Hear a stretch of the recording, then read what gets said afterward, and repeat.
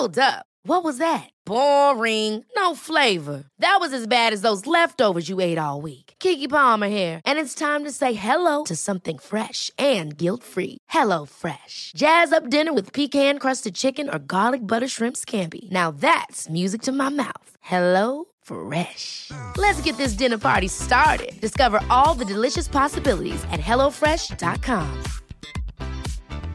Hey, it's Ryan Reynolds, and I'm here with Keith, co-star of my upcoming film, If, only in theaters May 17th. Do you want to tell people the big news?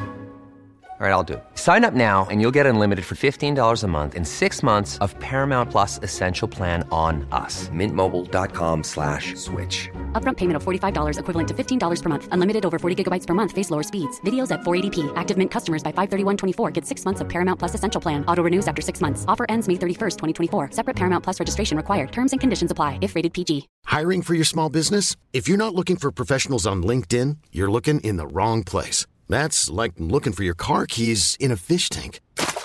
LinkedIn helps you hire professionals you can't find anywhere else, even those who aren't actively searching for a new job but might be open to the perfect role. In a given month, over 70% of LinkedIn users don't even visit other leading job sites. So start looking in the right place. With LinkedIn, you can hire professionals like a professional. Post your free job on linkedin.com/achieve today.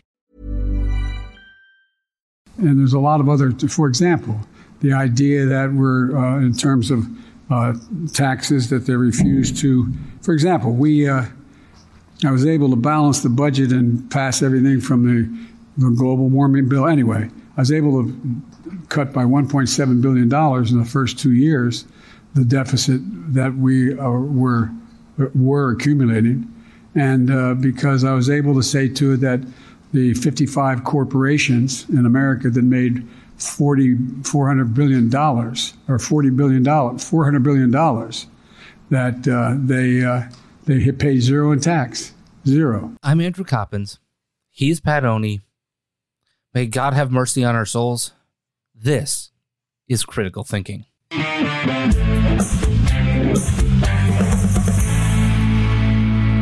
I'm just going to say this, Pat. People, when I say that, they wonder what I'm talking about. For literally 1+ minutes of our lives, can you interpret for us, please, Pat? Yes, I think I can. It's the only logical explanation I think that anyone could come up with. It's 2 words. Nursing home. Yeah, you are correct. Folks, this was the President of the United States of America on the world stage, literally at the G7 summit. So the global superpowers, right? Yeah. Now, meanwhile, this was happening back in Texas, by the way, because I want to be fair, both sides, right? Mr. Speaker, I move adoption. Mr. Campbell sent an amendment. The amendment is acceptable to the author. Is there objection to the opposite amendment? The chair has none. The amendment is adopted.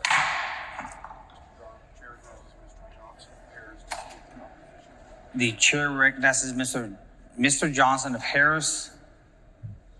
Mr. Johnson of Harris to speak in opposition to the bill. You want Niabe? Chair recognizes Ms. Niabe Criado to speak. The chair recognizes Ms. Niabe Criado to speak in opposition to the bill. I could explain that one in 2 letters. How? AA. Are you suggesting that the Speaker of the House of Texas was drunk on the job? I mean, come on, he's slurring his words. He sounded kind of drunk. Yeah, I kind of seemed that way to me. Did it not to you? Yeah. By the way, are both of those things bad? Both of those videos that we just played, are they bad? Yes, they're very bad. Mother of God, what the hell is going on in this country? I'm not smart. Whoa, whoa, whoa, whoa, whoa. Okay, you play that when someone says something stupid. I don't know that they necessarily said anything. Well, Joe Biden did. I don't know if the other guy said anything stupid. The way he said it was stupid. This is true. Yeah. Let's not both sides this, but both of those clips are bad for America. Yes. One of which is like catastrophic on a global scale. The other of which is, dude, you shouldn't be the Speaker of the House of Texas anymore. What not? Oh, wait. But Pat, this is the same group that 70% decided to vote for Greg Abbott in a primary, and that same 70% bitch about Greg Abbott every single day. Yeah. So what you're saying to me is you don't like the turd sandwich, right? But you keep voting for the turd sandwich. No. It's not that you keep voting for the turd sandwich. It's that when you have the opportunity to eat let's say, bologna sandwich instead of a turd sandwich, you are still choosing the turd sandwich. Do people just not like bologna anymore? Well, because most politicians are full of bologna. You see where I was going with that. Yeah, I see where you went there. Yeah, I get what you're putting down. Also, on the ranking of cold cuts, bologna has got to be on the bottom of the pile. Well, true. In fact, maybe we'll have to have that discussion on a Friday episode of this show. Our ranking of cold cuts. So I recently did a roast beef and pastrami, and I got to say that was particularly good. Fair enough. Are you a big sub guy, or are you more just sandwich? I mean, I'm both. I like, my wife prefers like Jimmy John's. I prefer Jersey Mike's. So maybe we'll have to have that discussion. I just can't. Yeah. I just can't with either of them. But we are spoiled. We are spoiled here in Chicago. True. With, like, that's true. I mean, you do live. I mean, yeah. Considering where you live, I understand. Yeah. The amount of sub sandwich options that we have available to us is astronomical. And like fresh daily baked bread, the Italian influence on that, chef's kiss. But anyway, that's not withstanding, folks. So on a coming Friday episode, Pat and I will rank the cold cuts of our choice. And I have a feeling bologna is on the very bottom of the cold cut list. But that all having been said, I want you to, there's a reason why we started with this, by the way, folks. I hope you understand that, because this weekend, I just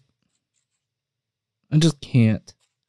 I really struggled to put together a critical thinking version of what the hell happened this weekend, because we also got this from Joe Biden, by the way, Pat, at the G7 summit. We might as well just start here. Okay. And what's going on now is look at the meeting we had here today and yesterday, the Quad. I bet you, maybe some of you thought it, but I doubt many people in this audience or any other audience would have said that 2 years after being elected, I'd be able to convince India, Australia, Japan, and the United States to form an organization called the Quad to maintain stability in the Indian Ocean and the South. Going streaking up to the Quad through the gymnasium. Yeah, Mr. Patoni. Didn't Donald Trump start that? Yes, you would be correct. Donald Trump is the one who initiated this idea, largely because in India there was a person who liked to suck up to Trump in office there. So they were able to get something together, which, by the way, is beneficial. There's no doubt that having an organization that has the values and the interests that we have in the South China Sea and in the Indian Ocean, that's a good thing. Okay, that especially considering there's a couple of nuclear powers involved in that deal, right? Especially because India has nukes and China has nukes, and the whole point is to draw India away from China's influence, right? Mm-hmm. What the hell you be talking about, Joe Biden? This is the pattern of Joe Biden's life, not the dementia, not all that sort of stuff. But this is the reality of Joe Biden's life. He continuously, for literally 40 plus years, has lied about everything in his life. I mean, from where he went to school, where he grew up, how he grew up, from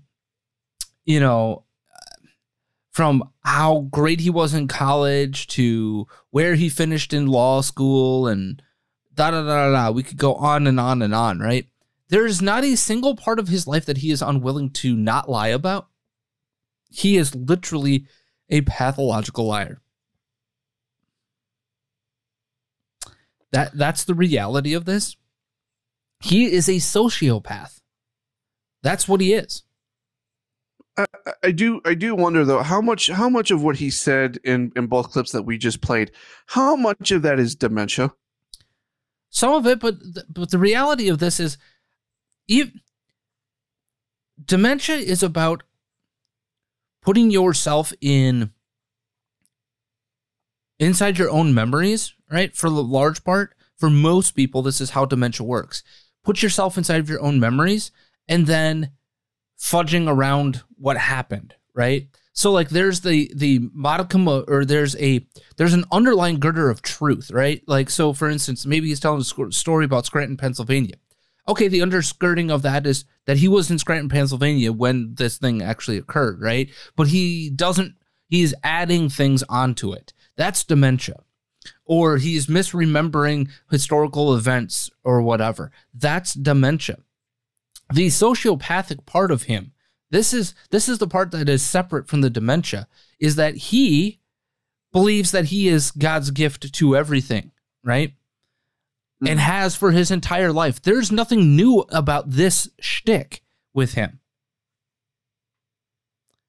Dementia wouldn't allow him to do that situation, because where is he getting this truth from, right? Where's the underskirting of this truth in his own life? It doesn't exist. This would be post him beginning to have dementia, right? This would be post all of those things. So where is this coming from? He's just making this up out of whole cloth. So either this isn't dementia, this is something else that is going wrong with him physically or psychologically, and we should be really frightened by it, and he should be nowhere near our nuclear weapons, foreign policy decisions, anything. Nowhere near the purse strings, nowhere near a debt ceiling limit agreement, blah, blah, blah, blah, blah. Should be nowhere near any of it. Or he's a sociopath. Now, could both be true? Absolutely, that could be true. And in which case, he literally does not belong anywhere near those levers of power. Nowhere near them. In either scenario, you're right. If I am Ron DeSantis or Donald Trump or, God forbid, Tim Scott, who decides that he's going to run for president this past weekend, along with Chris Christie, by the way, is going to make that decision or announcement this week. Because, 2008 called and they wanted their presidential candidate back. What the hell? 2016 called and then wants its primaries back. Good grief. Right. Because that's where we're headed. Like I told you, I mean, there's no limit to the ego of politicians, right? And this is a fine demonstration of it. Did you see what Tim Scott is going to make the hallmark of his campaign? No. Personal responsibility and fiscal responsibility. Now, do I not disagree with him? Like that having that conversation of personal responsibility is exactly what we need in this country. Yeah, I do. I agree with him. But is he the one that's going to psych up that and deliver that message? Can you think of a more boring campaign slogan, motto, whatever you want to call it, than bringing that? Personal responsibility back to America. Yeah, that's not going to hit home with most people. You are correct on that. There's no doubt about that, Pat. I just, I struggle with what are we doing here, right? Like we are We are in such serious times, yet we have such unserious people around us. And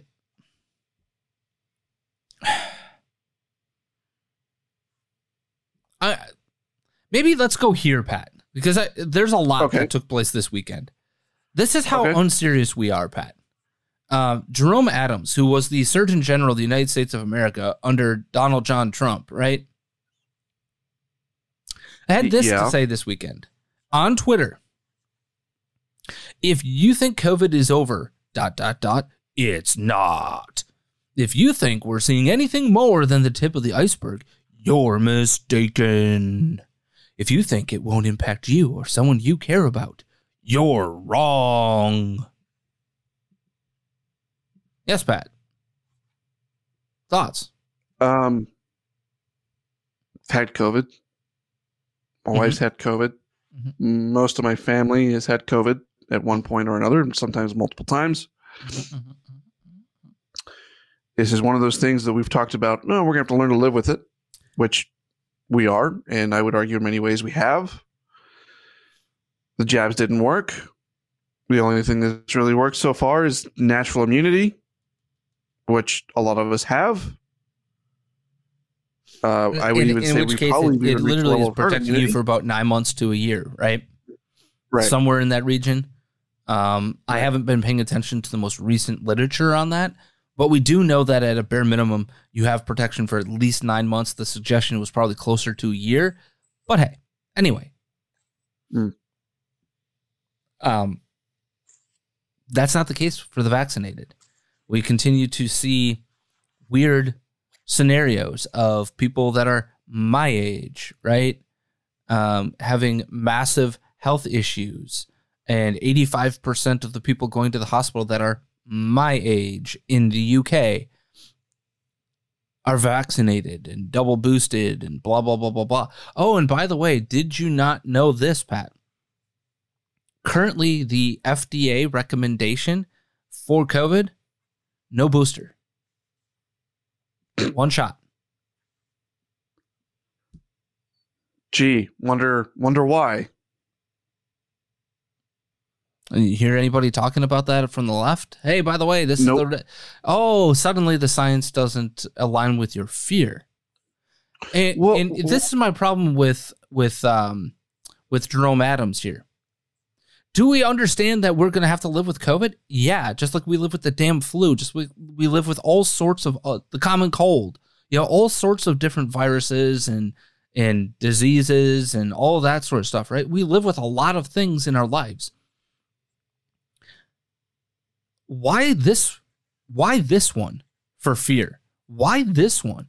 Like, out of all of the viruses that are out there, there are 100, if not maybe 500 different other viruses that are new or newer or found in different parts of the world that, if spread, right, could have disastrous, monumental consequences, like 35, 40, 60% of the people who get it die type consequences, right?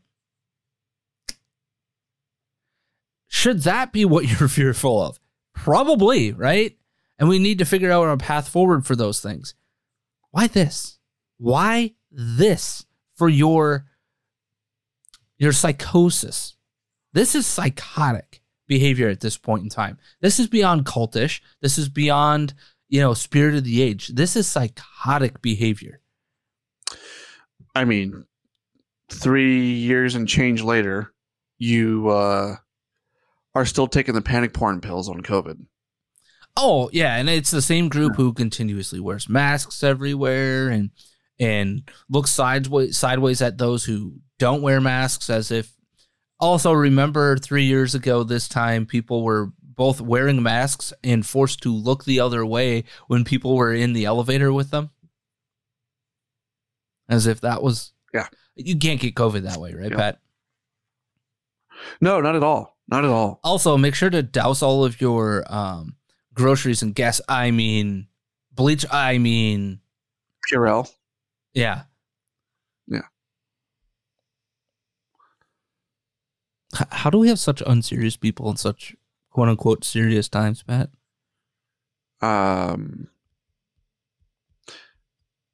Spirit of the Age. Oh.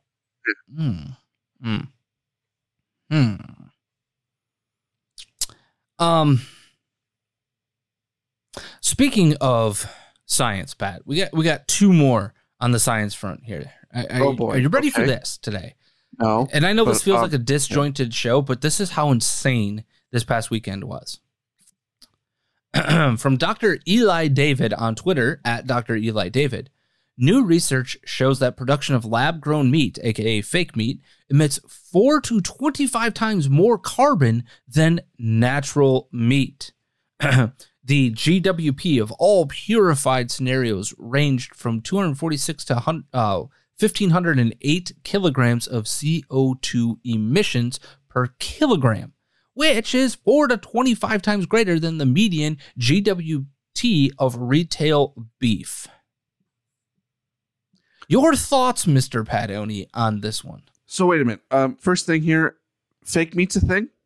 Yes, Pat. Fake meat is a thing, lab-grown meat, because if you grow it in a lab, see, you won't have the CO2 emission of the cow flatulence.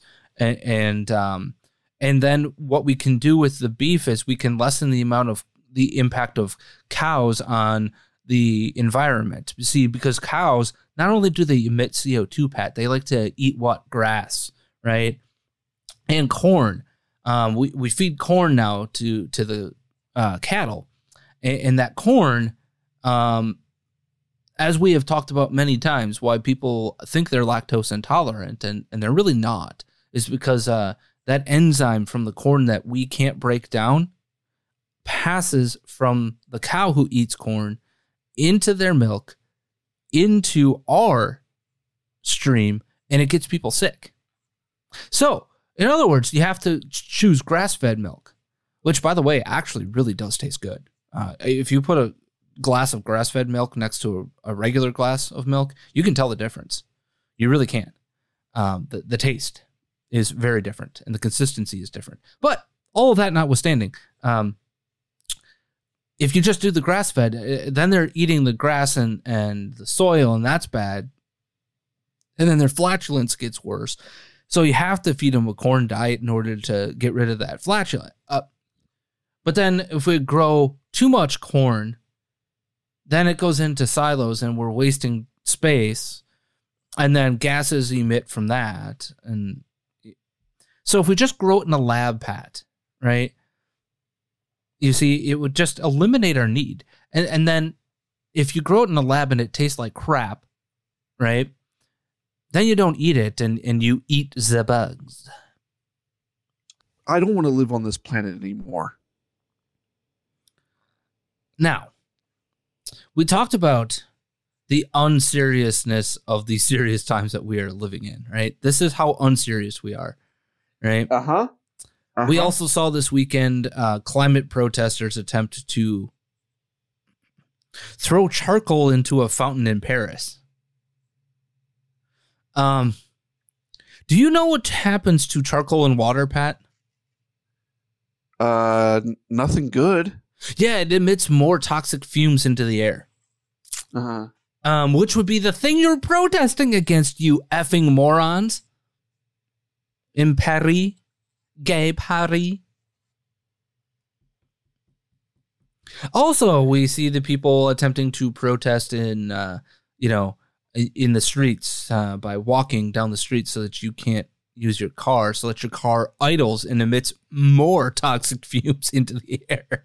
That's my favorite one, right? Let's block the road so that nobody can use their car, except for what is the most toxic form of the car being on? When it's in idle.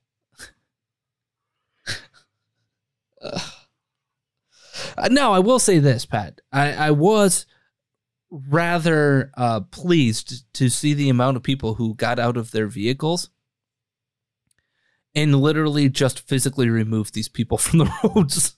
Like, nope, get the hell out of here. No, we're not taking it. F off. I enjoyed watching that this past weekend. So but there was these some people sort of- want you to believe that fake meat makes you into a good citizen of the planet, right? Because you're lessening your carbon footprint, except for you're actually 4 to 25 times more likely to emit carbon into the. Also on another note, Pat,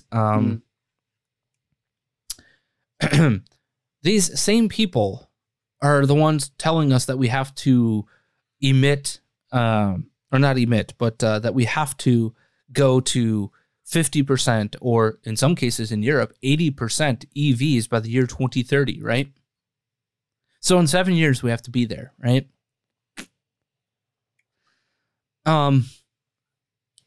We don't have enough of the rare earth metals to produce the batteries and the parts and the components to fulfill that request. It doesn't exist, okay? And I saw this weekend from a high-level executive at a company that I used to work for, okay? And they're very heavily invested in the future of the auto industry. Because why? They're involved in the parking industry, right? In the parking industry, if we're going all EV, that transforms what that looks like, right? It really does.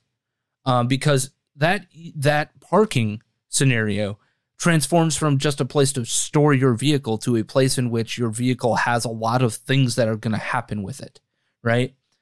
It's something that's going to have to be stationary for a lot longer, and your hourly rate might not be something that they even worry about anymore. They might just build it into that, hey, you're going to use that charging station. We're going to bill you based off of how long you use that charging station instead of how long you're in the building, right? And oh, by the way, we're also going to make sure that you can get your groceries delivered to your vehicle while it's stationary. You can, all that sort of stuff. But that's all stuff that we were thinking about 6 years ago, 5 years ago. This was the way that this was going to go. But here's the problem. Not only is it that we can't do the rare earth metal thing, right? It doesn't work. But even if we got there, to his point, even if we got there, our grids around the world are not capable of handling the amount of suckage of electricity off of the grid that would happen. Our grids are wholly inadequate. We don't have the right kind of energy production to handle the constant use of electrical power off of the grid. Okay?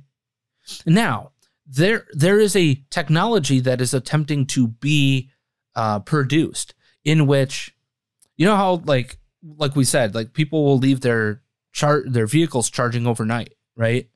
Mm-hmm. And they really only need maybe 4 hours of charging, but they'll leave it charged overnight and they'll just continue to allow that to happen. So what they're attempting to do is basically they call like bi-power charging stations. So what will happen is the chance of this is that what they're looking at is you will use it for 4 hours, right? And it fully charges, but that charging station will recognize that you've been fully charged and then go down to 50% charge and then 50% production of energy back to the grid, Pat. So that you're not just sucking off of the grid, you're producing energy that the grid can now buy back. So you could theoretically, because every house is going to have a charging station, right? Mm-hmm. So theoretically, you could become your own mini utility, right? That it isn't just I'm going to suck off of the energy grid. I'm going to be able to produce energy for the energy grid, because there's no way in hell our current energy production levels, our current system, the way the grid itself is set up, is capable of handling 50, even 30%. The suggestion is that less than 20% is where we could potentially handle right now the amount of electric vehicle charging that goes on. Now that we have probably around 10 to 15% of our current car levels in America, if you will, on that fully EV scale. But we're going to see some very significant problems. And he pointed out, look at California and its current issues. What happens when you suck, because the EV grids, right? The EV vehicles suck power hard, right? They have to use the highest wattage possible, right?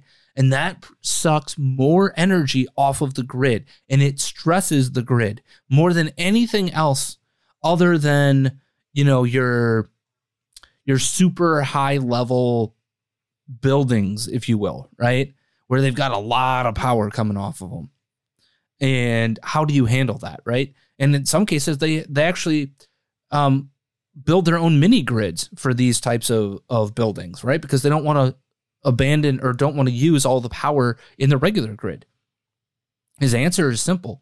We need nuclear energy tomorrow, like yesterday even. We need it because it is the only renewable source that we actually have that will allow this scenario to play itself out without dire consequences for the rest of us. Oh, that air conditioning that you love? Bye-bye. He was mentioning, like, why are they going against gas stoves, right? Why? Because they need every ounce, every last drop of available energy sources to go to the grid. And we're not talking about, the goal is an impossibility. It is physically impossible in 7 years to get where they want us to get. He's like, look, it's a nice target, right? Great. If we could get there, awesome. If that's what the consumer wants, great. But think about this, Pat. Are we being serious about how we can get there? What does the science currently tell us? What is being put out in production? And more importantly, what things can we do to help ourselves get there? If that's our goal, right? Again, if that's what the consumer wants, right? How do we do that? Well, here's the reality of the situation. We have made these things public utilities, right? So innovation, sped up scientific innovation, sped up understanding, all of the things that would need to happen in a regular business environment to fulfill the consumer business need, right? Don't exist. They're public utilities. And I'm not saying that they shouldn't be, but here in Illinois, we are just done with a trial in which ComEd, Commonwealth Edison, one of the biggest energy suppliers in the country, just had 4 of their top-level executives go to federal pound-me-in-the-rear-end prison for bribery to not just regulate, but to rig and overcharge consumers and to get their competition stamped out in the state. Now, that's not unique to Illinois, right? Right. So we have no competition in that sector, and they have no incentive, none, to transform their grids, to invest in new technologies on a large scale. We're not talking about the minor tweaks that have happened over time and like how they're doing their billing or anything else, right? No. Or, hey, there's new ways to look at the transformers or this or that, right? We're not talking about that. We are literally talking about transforming what those utilities have to look like. We are talking about the company that existed 5 years ago can't exist 10 years from now because it can't supply the power needed. Can we get science, innovation, and consumer technology out there fast enough? And the answer from everybody involved in the industry, right, on any level is no. The current mix doesn't equate to getting there. But they're going to continue to push this down the road. So where the hell do you go? Where does our society go from here? I hope you understand that unless there is a reversal, of course, of these types of things, unless there is an absolute, almost Manhattan Project level of innovation in science involved in transforming, and us allowing the best and the brightest of the scientific and engineering communities. And oh, by the way, the entrepreneurial communities as well, to open up the gates of our public utilities to that innovation. Unless that happens, we're in for a world of hurt. Just ask the people of Texas how great their grid is, right? Ask the people of California. Ask the people of Nevada who have to borrow from California, then California can't afford to give it to Nevada, and all hell breaks loose. Whether that's from water, oh, by the way, right? Whether that's not using your AC or turning it up to 75 or this or that. Why? Because the power grids can't handle it. We can't even handle what we currently are doing. And we're expecting to increase the usage and need for this technology. Yet we won't do the very things that need to be done. I hope you understand that. And oh, by the way, those very people that want to tell you that eat the bugs or eat the fake meat, Pat, I don't know about you, but for my entire life, depression has been a real rising and now destigmatized, but was a stigma when I was very young, right? But it's been destigmatized. But depression has long been a thing in which this isn't necessarily totally psychological, right? But that it is a chemical imbalance in your brain, right? For most of our lives, that's what we've known, right? It's not a thing that you can do much about. It's a chemical imbalance. You were probably born with it, and it's manifesting itself with stressors and this and that, right? Right. Did you know that in July of 2022, Pat, in Psychology Today, Noam Sfancher, PhD, depression is not caused by chemical imbalance in the brain. Again, I'm going to say this again. Depression is not caused by chemical imbalance in the brain. We also don't know how antidepressants actually work. So 23 million adults and adolescents each year in the U.S., right? Hundreds of billions of dollars. There are major risks of suicide and the suicidality, right? Mm-hmm. And we could even talk about the trans issue, right? And how that community goes through major depression, and it's because there's a chemical imbalance in the brain, right? Sure. Okay. Common explanation holds that the culprit is a chemical imbalance in the brain, right? And this emerged in the late 80s. So by the time I was growing up and starting to understand these concepts, right? By the time I was like 8, 9 years old, somewhere in that range, 7, 8, 9. So early on, first, second, third grade, right? That this was starting to be the thing that scientific analysis was telling us, right? It emerged not coincidentally in the late 80s with the advent of what? Prozac, right? Uh-huh. This is a drug that should be helpful in treating depression because it was supposed to increase the brain neurotransmitter serotonin, right? That was the research, right? If you increase the neurotransmission of serotonin, it is the pleasure zone, right, of your brain. Well, pushed heavily by the pharmaceutical industry, as well as reputable professional organizations such as the American Psychiatric Association, this storyline has since become the dominant narrative with regard to depression, accepted by the majority of people in the U.S. and leading more and more people to think of their psychological difficulties in terms of chemical brain processes. Depression treatment, in turn, has leaned ever more heavily on antidepressant medications, widely touted as the first and best intervention approach. The idea that depression is caused by chemical imbalance in the brain, specifically lower serotonin levels, and can then therefore be treated effectively with drugs that restore the balance, appeared for a while to be an all-around winner. It provided clear answers for both physicians and their suffering patients, an elegant explanation of the symptoms, and a readily available remedy in pill form. Pharma companies made money. However, two non-trivial problems have emerged regarding this promising storyline.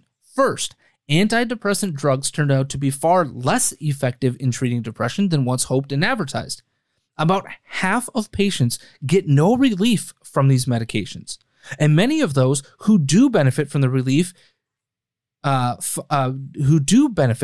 the relief to be incomplete and accompanied by distressing side effects.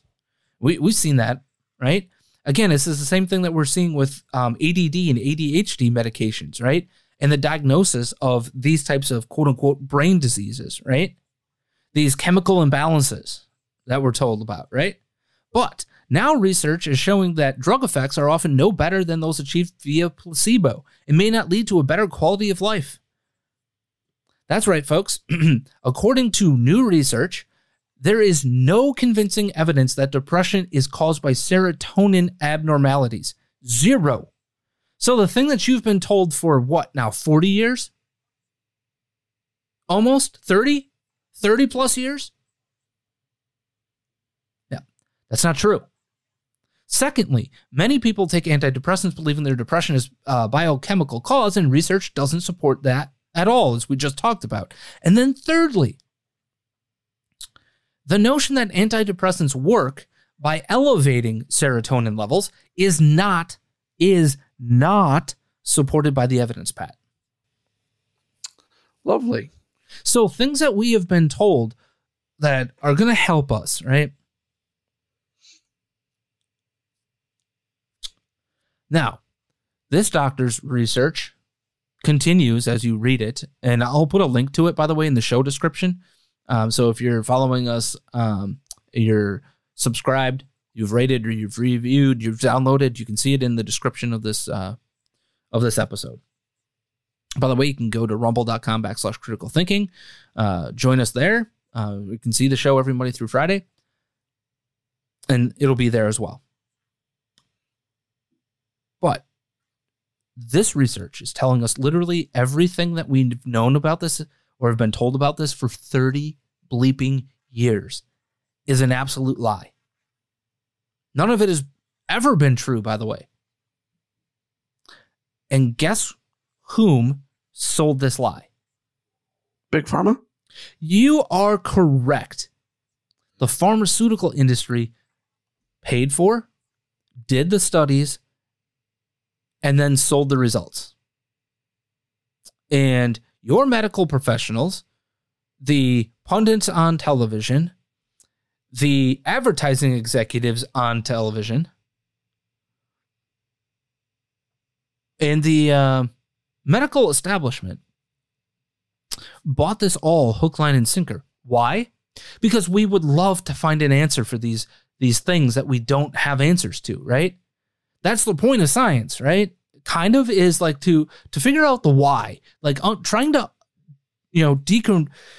deconstruct what's going on, or reconstruct what's going on, right? And find a way to live a quote unquote better life, right? And it's why I largely, here's the thing, like as a Catholic, we think about if you dive into your Catholicism, I think there's a lot more skepticism of science than in other parts of mainstream Christianity, if you will. And I think this can also be true of the Mormon religion. And I'm not talking about Jehovah's Witnesses or Seventh-day Adventists.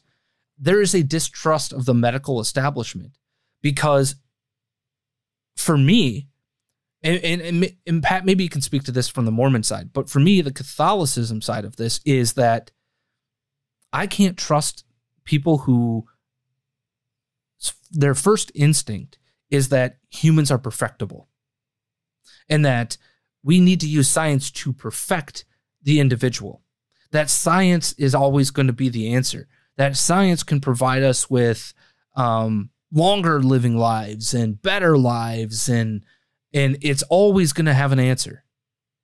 No, start with there's a spiritual issue. There's a spiritual answer. Let's examine that side of things before we decide that we're perfectible, right? Can God give us answers as to our humanity? Can God give us and work through doctors and science and research to give us understanding of his creation? Absolutely, he can.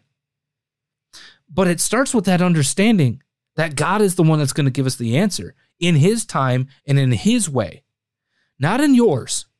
You are not going to find it without him revealing it to you. That's how I get skeptical of people who say that, I'm looking at this from the perspective of we have to be able to find an answer to everything. Sometimes there are no answers in your time, in my time, in our time. Sometimes those answers are going to come in God's time, and you might be long gone before that happens. As a general rule, I mean, we believe in, things will happen in the Lord's time, like you just said, as a general rule. Mm-hmm. However, most people I know within my faith believe in some level of science. Absolutely. 100%. 100%. But I would even suggest that it's a growing trend that, whatever the science says kind of trumps whatever your faith says, and you run with that. But yeah, and I think that's part and parcel of the problem that exists today, is that we have this belief that experts, quote unquote, right, that science is going to provide an answer all the time, and that answer is going to be right. Here's a prime example of an answer that we've been told of for 30 plus years, and it was literally based off of a lie. None of it was actually true. There was never any proof that any of this was actually ever true.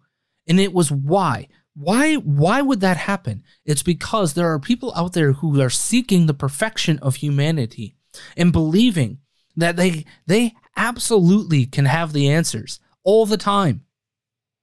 It's why we see what we saw with Pfizer and literally kicking out literally hundreds of thousands of people from the largest study done on COVID-19 and its vaccine, right?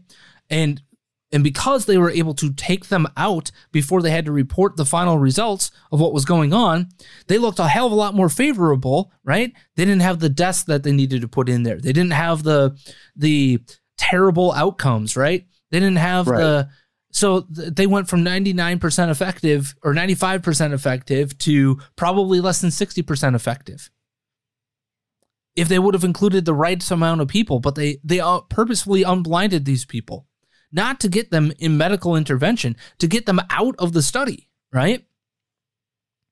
These people, in their pursuit of some sort of perfection of humanity, this is the spirit of the age, right? This is the belief, and we've talked about this a long time. St. Thomas Aquinas gave us the answer to this. The only perfect existence that you are going to have is when you meet your maker. That is your perfect self, because you are unbridled from the rest of, regular mortal history and regular mortal sin. You are your perfect self in the image of God when you go to heaven. Does that mean that we don't pursue a more perfect vision of ourselves or version of ourselves on this earth? No. But in Christianity, the only time that you can see that perfect self is when you begin your heavenly journey. That's it. Because here on earth, you're human. Here on earth, you are going to sin. Here on earth, right? Can you learn? Can you grow? Can you be a better person? Absolutely. And that's the point Thomas Aquinas makes. But you will never reach that perfect state, because that perfect state only exists when you see the vision of God finally. And that doesn't happen until you're dead. That doesn't happen until you go to heaven. Some people may not believe that. But those are the people, Pat, that are controlling these strings. Those are the people who believe that we should, go down the road of gain of function research and in attempting to experiment with putting human organs inside pigs and other animals so that we can just harvest them so that when we need spare parts, we can just swap them out like we're a car. That's the dangerous part of humanity, and we need to get away from that. And it's not to suggest that that depression and other potentially psychological issues are not things that we shouldn't attempt to understand, attempt to pursue answers to, right? That's not to say that. But it's to say that we should be skeptical of whom is providing the answers, when they're providing them, and why.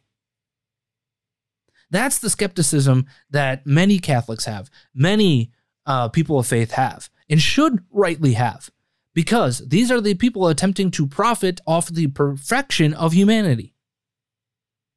Anybody that's doing it, you should be skeptical of. That doesn't mean that they're not right. It doesn't mean that they don't have a cure. That doesn't mean that they don't have the answer. And it's great if we do find them. But this is the same group of people that would have told us in the 1700s to trust the doctor who's going to bloodlet you and put leeches all over your body to perfect some cancer, right?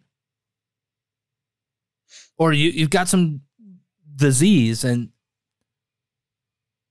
no. And why did we find out that that wasn't the case? Because we better understood our own bodies. And we're still don't have a clue to 90% of how our brain works. We really don't.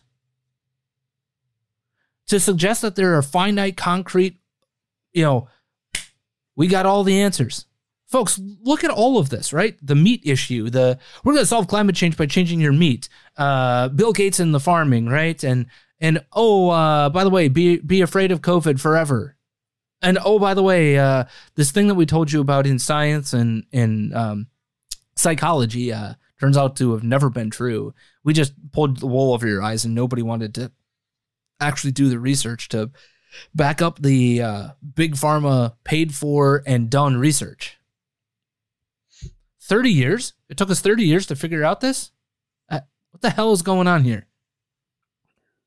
I mean, we don't even need to do the be or not to be. This is literally living versions of it.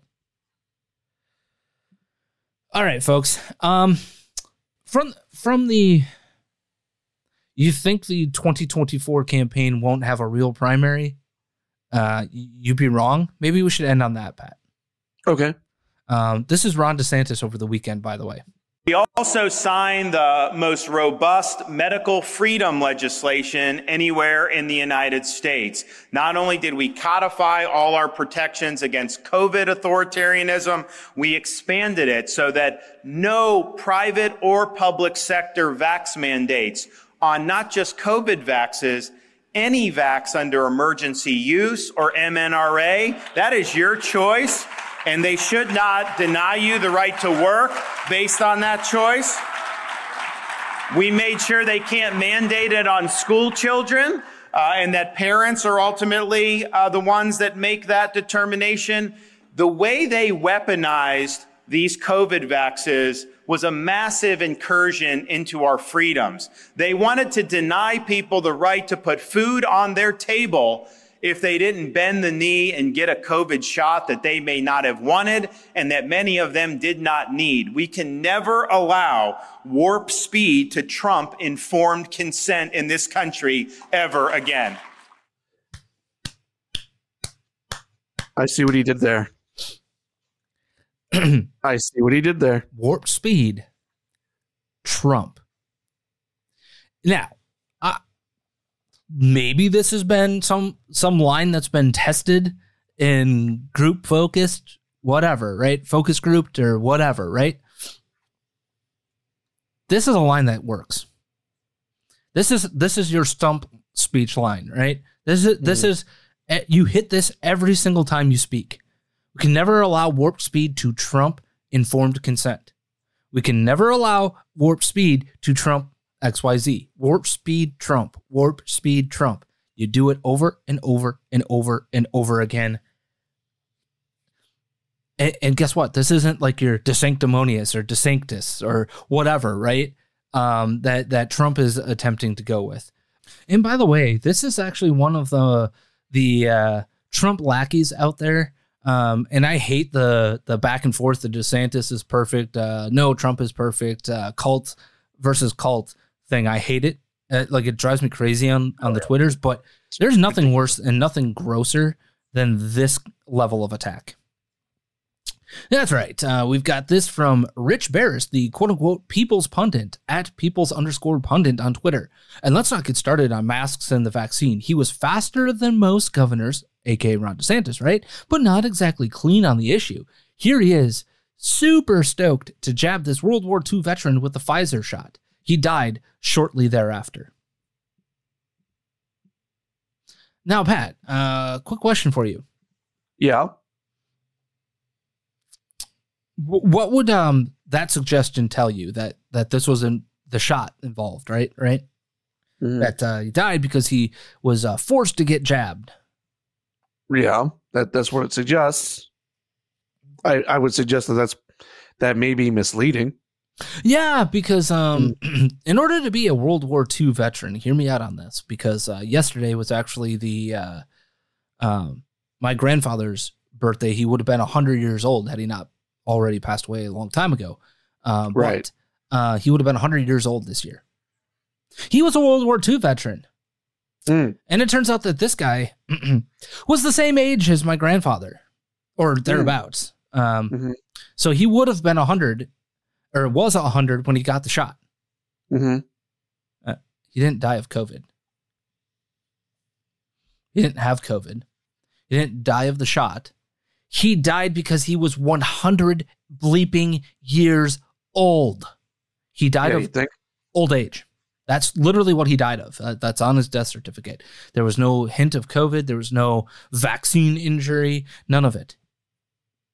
This is how gross and grotesque this stuff has gotten, especially from the MAGA Forever side. Especially from that side. You mean the same side that is all about the guy that gave us the jab in the first place? Yeah. Yeah. It's kind of ironic, isn't it? Yep. And that's why I mentioned this one tact, right, versus the other. Did he actually use the words Donald Trump? No. It just so happens that there's some really great alliteration around "we can never allow warp speed to Trump."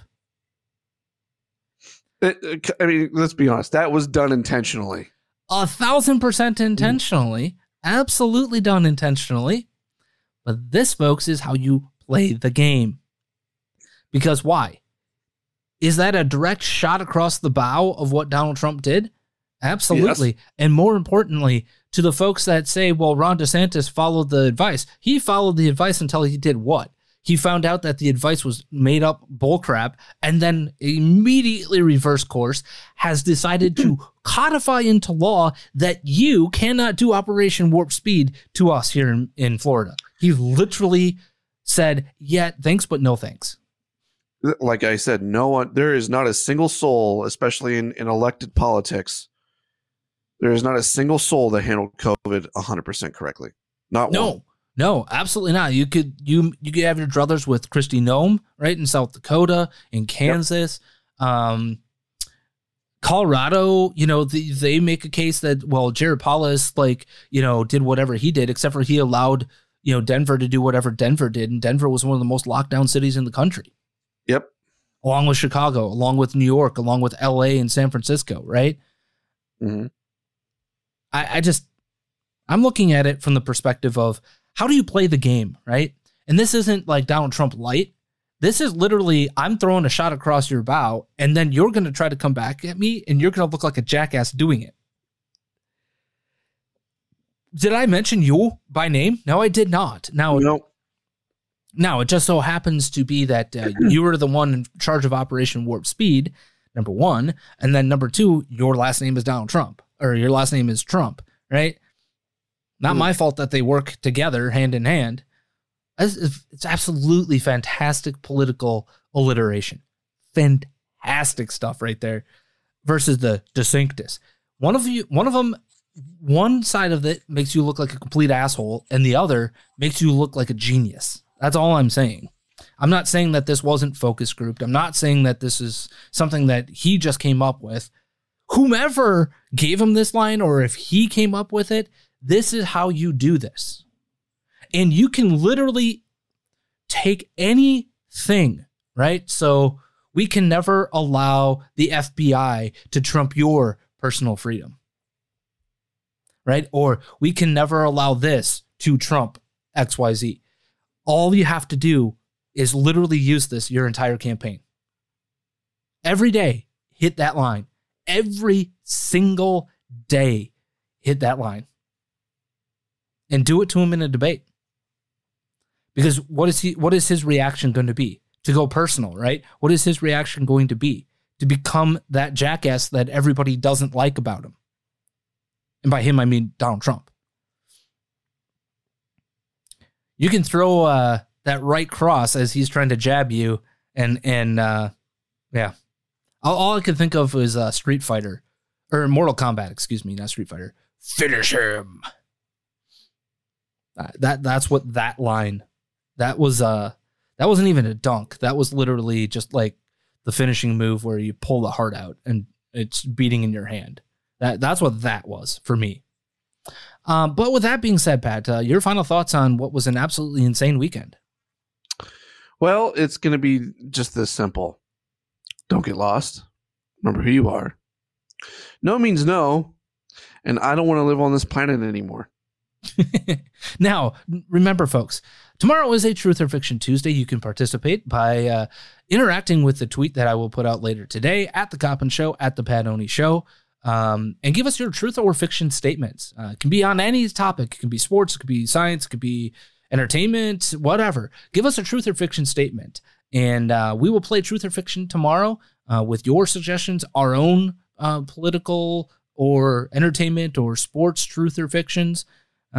So stick around for that. Again, I'm at The Coppin Show. He's at The Pat Oney Show. Please be safe, be smart, be kind. Make sure you eat all of your meals today. And as always, Matthew 547.